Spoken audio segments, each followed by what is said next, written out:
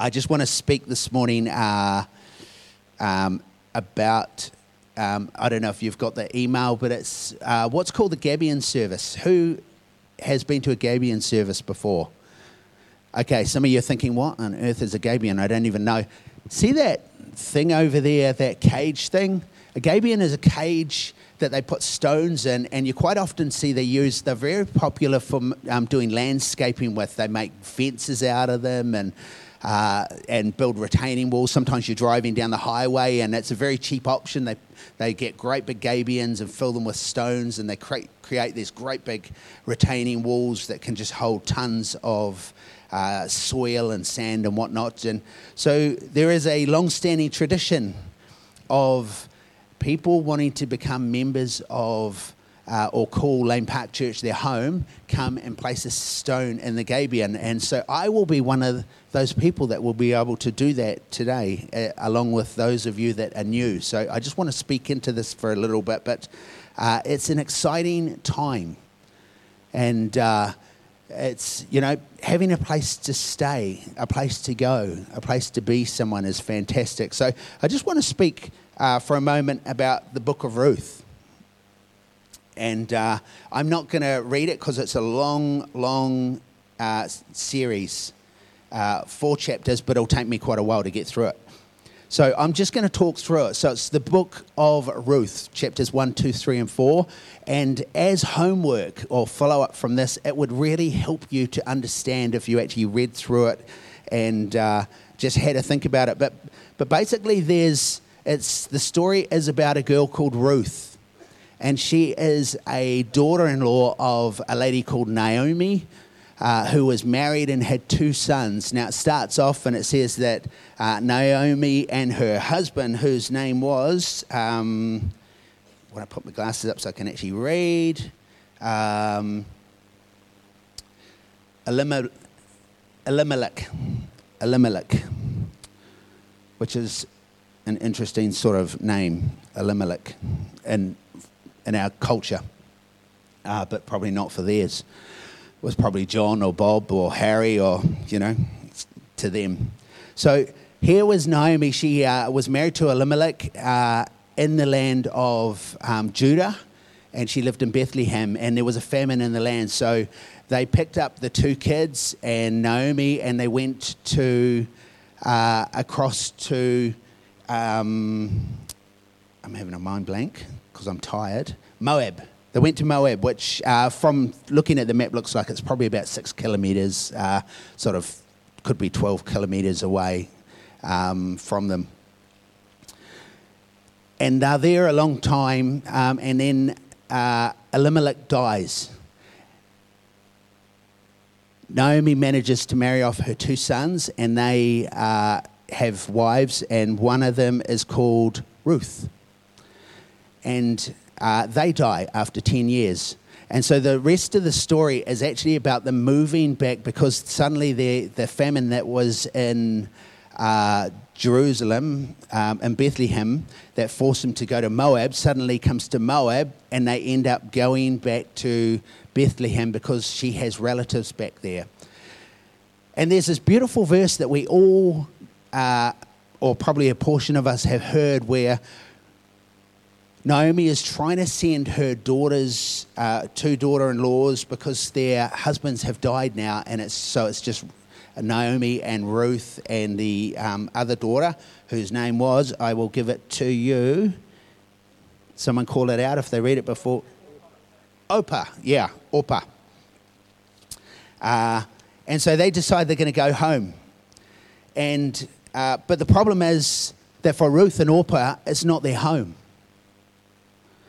And so Naomi says, go back to your own lands. You've been very, very good to me, but I'm releasing you. So go back.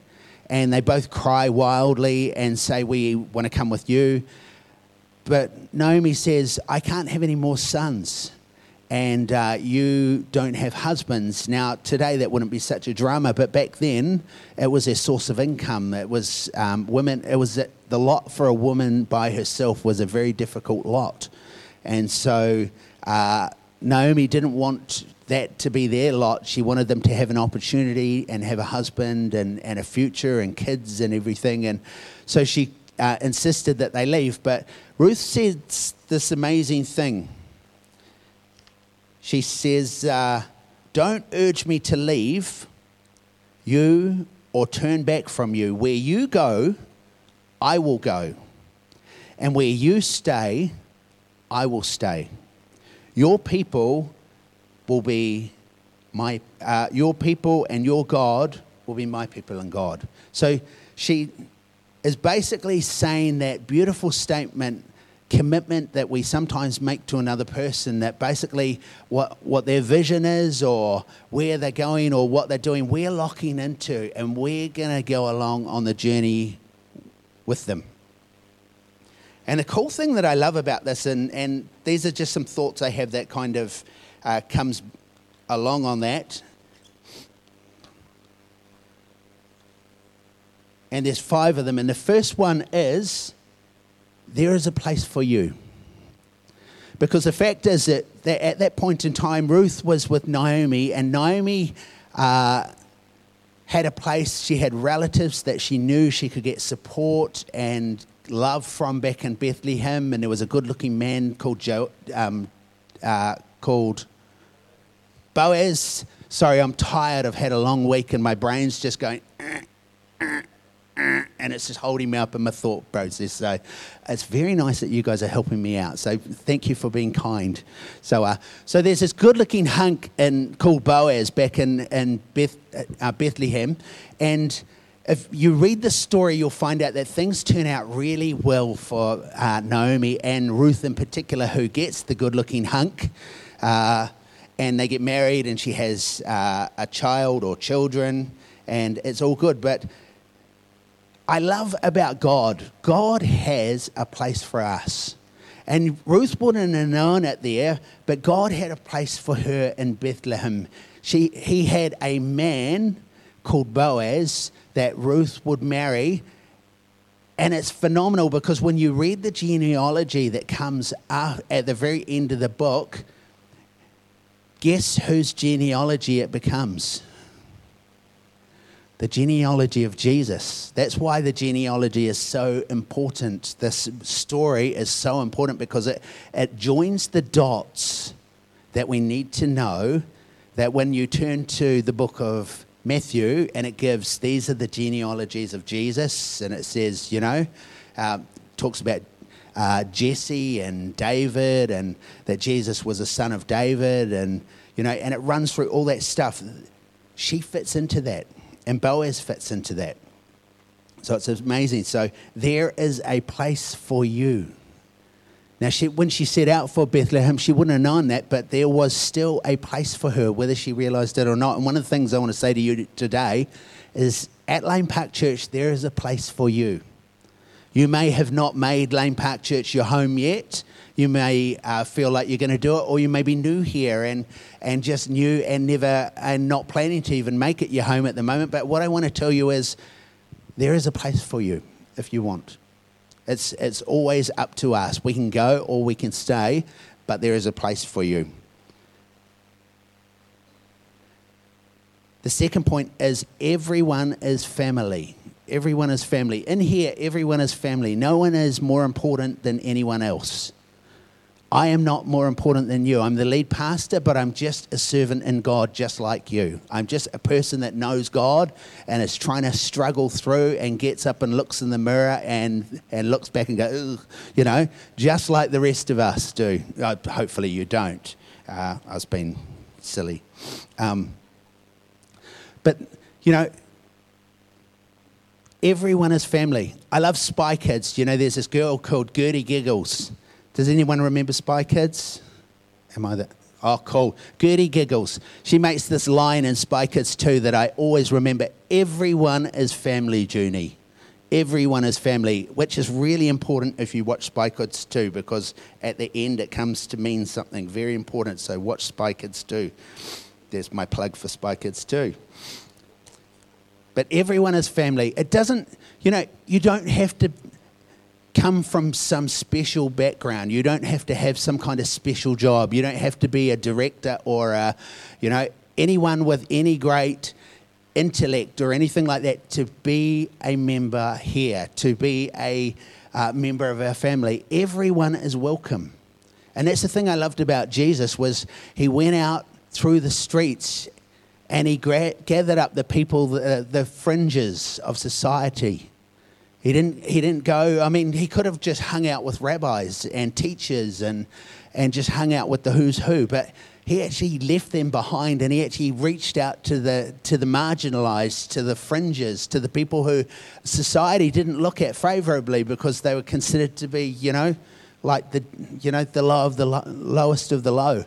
But Jesus recognized them because they were family to him.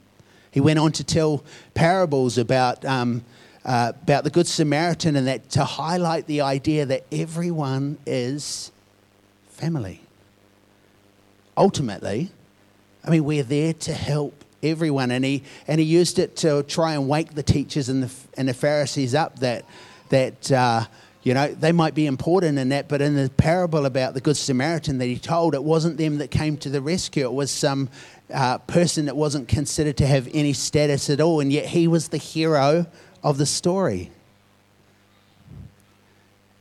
See, Jesus doesn't care about how many zeros we've got behind our salary. He doesn't care what positions we hold, what roles, how clever we think we are, how clever we really are, how good we think we look, how well we dress. He doesn't care about any of that stuff. He just cares about us.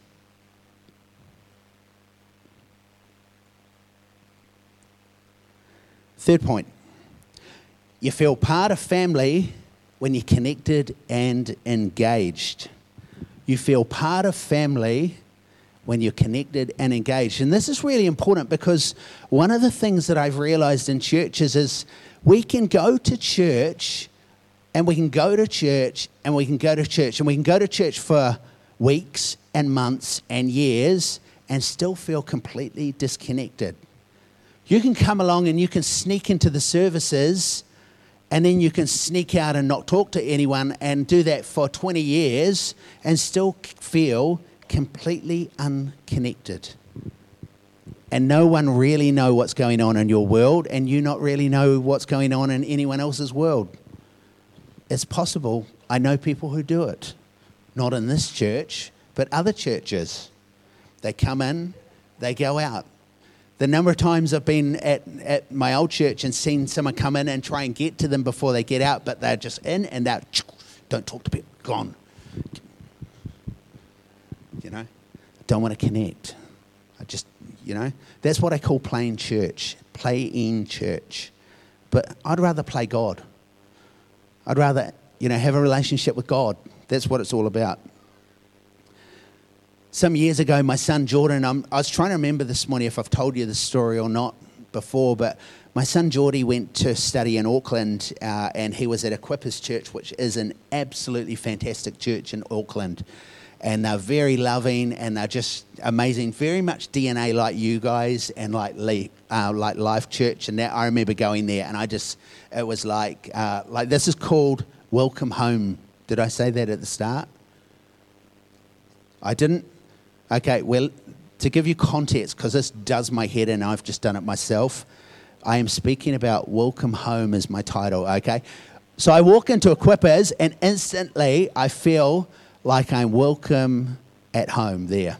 I feel like I've come home because they're the same kind of DNA. So Jordan's there and I'm very relieved because sending your very first child away to study in another city is actually quite scary when you love them dearly and you've invested a lot of money into them.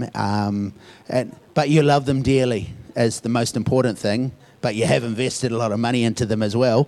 And so Geordie goes off to Auckland and I think it was about 6 weeks or 8 weeks or maybe 12 weeks. And he rang up, I think it was a Sunday or something, and he said, I just really don't feel connected there, and I feel lonely, and, I just don't feel like it's going well. And he was pretty bummed out. And I said, Jordan, are you serving? Are you doing anything? Are you connected there? Have you joined a serving team? And he said, no, I've been so busy, I haven't. And I said, Jordan, you need to get into a serving team. You need to start doing something at that church. And so he listened to what I said, and he texted me the next day. And he said, after we talked, I contacted one of the pastors that was in charge of stuff, and I said, I'll do whatever you want me to do. I just want to be in a team. The pastor got back straight away and said, yeah, cool. Well, we'll get together, we'll have a talk, and we'll lock it in, and we'll make something happen. And Jordan, when he texted the next day, said it already feels completely different. And that was the start of, he was engaged in his church. And if you talk to Geordie about his times at Equippers, he lived for his times at Equippers. He was one of the equipment guys that would load in, this kind of gear, but they do church at the Auckland Town Hall. They start packing, I think, at about 4:35 in the morning, and they finish and load their trucks up that take away all the equipment. I think often they finish 9, 10 o'clock at night. So it's a long day doing the pack and pack out. Quite often it's a different crew, but sometimes it can be the same crew. But he lived for those moments, although they were tremendously tiring in that, because he was connected. He was connected. Join a life group is another great way to become connected. It helps you to connect at a lower level. We can come in and be very superficial on Sundays, but when you start actually spending time with people, they start asking questions about you. And we start getting into the nitty-gritty of what's going on in each other's worlds, and we can really start to find out, some stuff that really needs encouragement, and we can ask questions and talk and all that, but it all comes from connections, doesn't it? Fourth point, everyone needs to do something. This sounds like I'm telling you guys off, but I'm not. It's all about becoming part of a family. In a family, everyone needs to do something. In our family growing up, our kids had chores. They often didn't realise they had chores. In fact, they wanted to not realise that they had chores. They often wanted to ignore that they had chores. But, a family runs when we all do stuff. Someone has to do the dishes. Someone has to cook the meals. Someone has to vacuum. Someone has to feed the cat or the dog. Never me, because I make it real clear when we get pets, they're not my pets. You want to get them, you look after them, not my problem. So, but I still find myself looking after them. Actually, this morning about, place one, there's a place for you. I got up about 2 weeks ago. We bought, because we've only moved here 4 months ago, for those of you that aren't regulars, we only came to move here from Palmerston North 4 months ago. And so 2 weeks ago we bought one of our cats here and locked it inside. And, as you do, let them sort of get used to the surroundings and whatnot.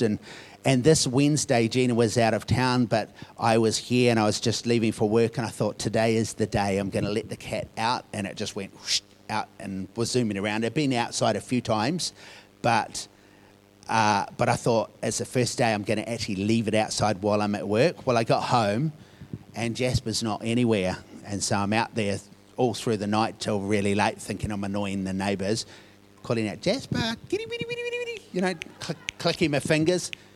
He knows it's attached to food, so he normally comes. Well, nothing Wednesday, nothing Thursday, nothing Friday, nothing yesterday, and I'm thinking, and I'd driven all around the neighbourhood looking for him, and I had rang the animal shelter, and this is the guy who, it's not my problem. So I said to Gina, I hope he's okay, and we said, because we got two roads sort of not too far away, and we said, hope he hasn't got bowled by a car or something. Well, I get up this morning, I'm in the bathroom, and I hear a meow outside, so I try and get the doors, the keys to open the door, and in runs Jasper. And the thing that I realised straight away was there was a place for him. So he ran straight in the door, straight to his food bowl. Looked like he hadn't eaten the whole time because he was really hungry. But Jasper's back, and there was a place for him all along for him to come and be part of. So that's pretty cool, but not my problem, as I said. I don't care.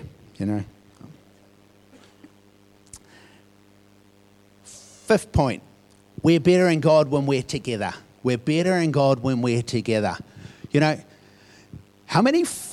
No, I'm not going to ask that question. I have found over the years that doing church sometimes can be challenging.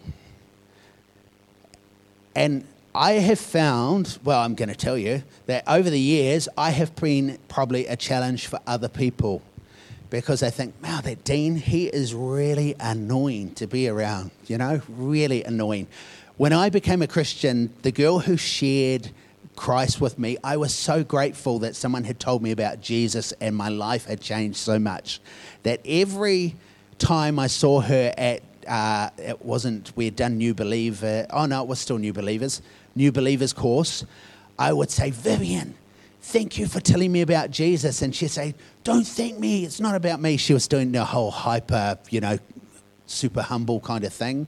And it used to make her uncomfortable, but I was probably really annoying to her because I was a lot younger than her and I was pesky and whatnot. But, you know, as you go on in church, we interact with a lot of people and we're all wired differently and we all have different kind of temperaments and we all are emotionally different and some of us are up 1 minute and we're down the next and sometimes we're up and others are down and they're down and we're up and when you put a whole bunch of people together who are different and we have different ideas and we have sometimes different theologies and different beliefs about God and all that kind of stuff, we can grind each other's gears, can't we? Has anyone ever found that someone's ground your gears? How about some of you have found you've ground other people's gears? Yeah, as I said, don't answer that. It's all about, I'll take this one. Yeah. So, but I mean, doing church together, and the Bible talks about, you know, that we actually bring the best out in each other. That we actually, when there are things going on with one another, we're to work hard to put them right. As I said 2 weeks ago, when we're about to make an offering to God, if we remember at the altar that we have someone has a problem with us or we have a problem with someone else or something like that, we're to go and put it right before we give the offering. That's how important it is. God says, I don't even want anything from you. Just keep your heart right with others. That's what he's saying. I don't care about your stuff. I don't care about your money. I don't care about any of that stuff. Just keep your heart right with others. It's more important than your money. Some people think churches are just about money. God's not about money. God doesn't give two hoots about money. But when we journey with others and we can journey in harmony and we can work out our problems and we can agree sometimes to disagree, that's a really big thing, isn't it? That we actually say, well, you believe this. You might believe, say, I don't know, that God will come at this time, and I believe that God will just show up, and I'm not going to know exactly when, but I'm going to watch as Revelation says to watch. But I'm going to keep an open mind. But we can still love each other. It doesn't matter who's right or wrong because it's not going to change the way it's going to happen. I mean, some people get into tribulation, post-trib, and pre-trib, and what do you believe? It's got to be pre-trib. He's got to come before, But who cares? It's not going to alter. What we believe is not going to alter the way God's going to do it. All that matters is that we get along through it all. There's a whole bunch of stuff that splits churches that really shouldn't split churches. There's a lot of things that cause people to have family issues and fights and that really aren't that important. All that matters is that we get along. We get along, we love each other, and we grow. And when we start realizing that is actually what's important, we actually start becoming more mature, like the Bible. And the Bible says that when we can all love each other the way we're meant to and look after other people the way we're meant to, the world might actually stop and go, ooh, that could be the church. Do you get that? When we start loving each other the way we're meant to and caring for other people the way we're meant to, the world will actually realize we're the church. Because I don't know that the world's actually realizing at the moment that it's got the church in its presence. Because I think some are distracted with the wrong messages. Some are preaching hate messages and others are preaching all kinds of messages. But We just need to get back to the basics. Love God with everything we have and love others with everything we have. Love God and love others. That's really what it's all about when you boil everything down. That's why I love what Ron does with ABC and that. It's all about helping others. It's all about bringing others through to knowing God.